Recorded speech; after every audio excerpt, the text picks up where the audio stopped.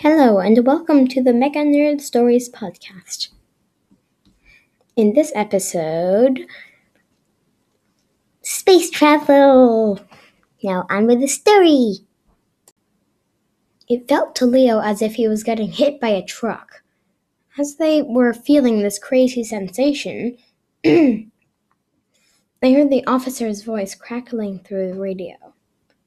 You will be there in about 2 days. As they flew out of Earth's atmosphere, the gravity they were experiencing started to decrease until they could barely feel it at all. "We're in space!" Yarkovsky and Nick shouted in unison. As time started to pass in the rocket, Nick started getting hungry. "Do you have a sandwich?" said Nick. As if the space officer had heard him, the voice crackled through the radio. "Sorry, but we can't have any bread or hydrated food on the rocket." "Well, what can we eat?" "Rehydrated food, of course."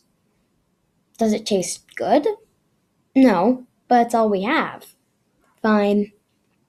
So they ate, ravenously.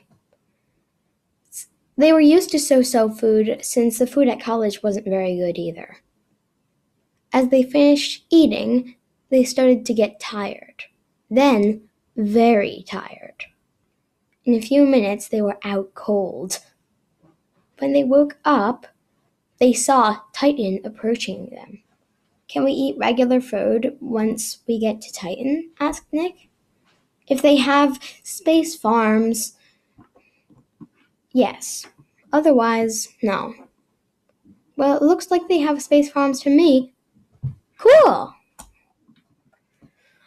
As they got closer to Titan, they discovered that the base was hovering. Upon closer inspection, they discovered that it was tethered to Titan. "You will be entering the half-sphere tethered to Titan. As you approach it, you will see a metal airlock door open like a garage door." That is how the space officer put it. As they approached the space station, the spaceship started flying faster. A lot faster. At the wall of the station. "Ah!" Nick shouted. Said Leo, "Remember what the captain said." The station door didn't open up, though.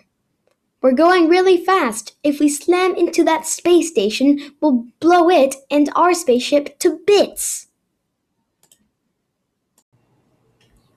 In a few days, find out what happens next in the next edition of the Mega Nerd Stories Podcast, Season 2, Zeta.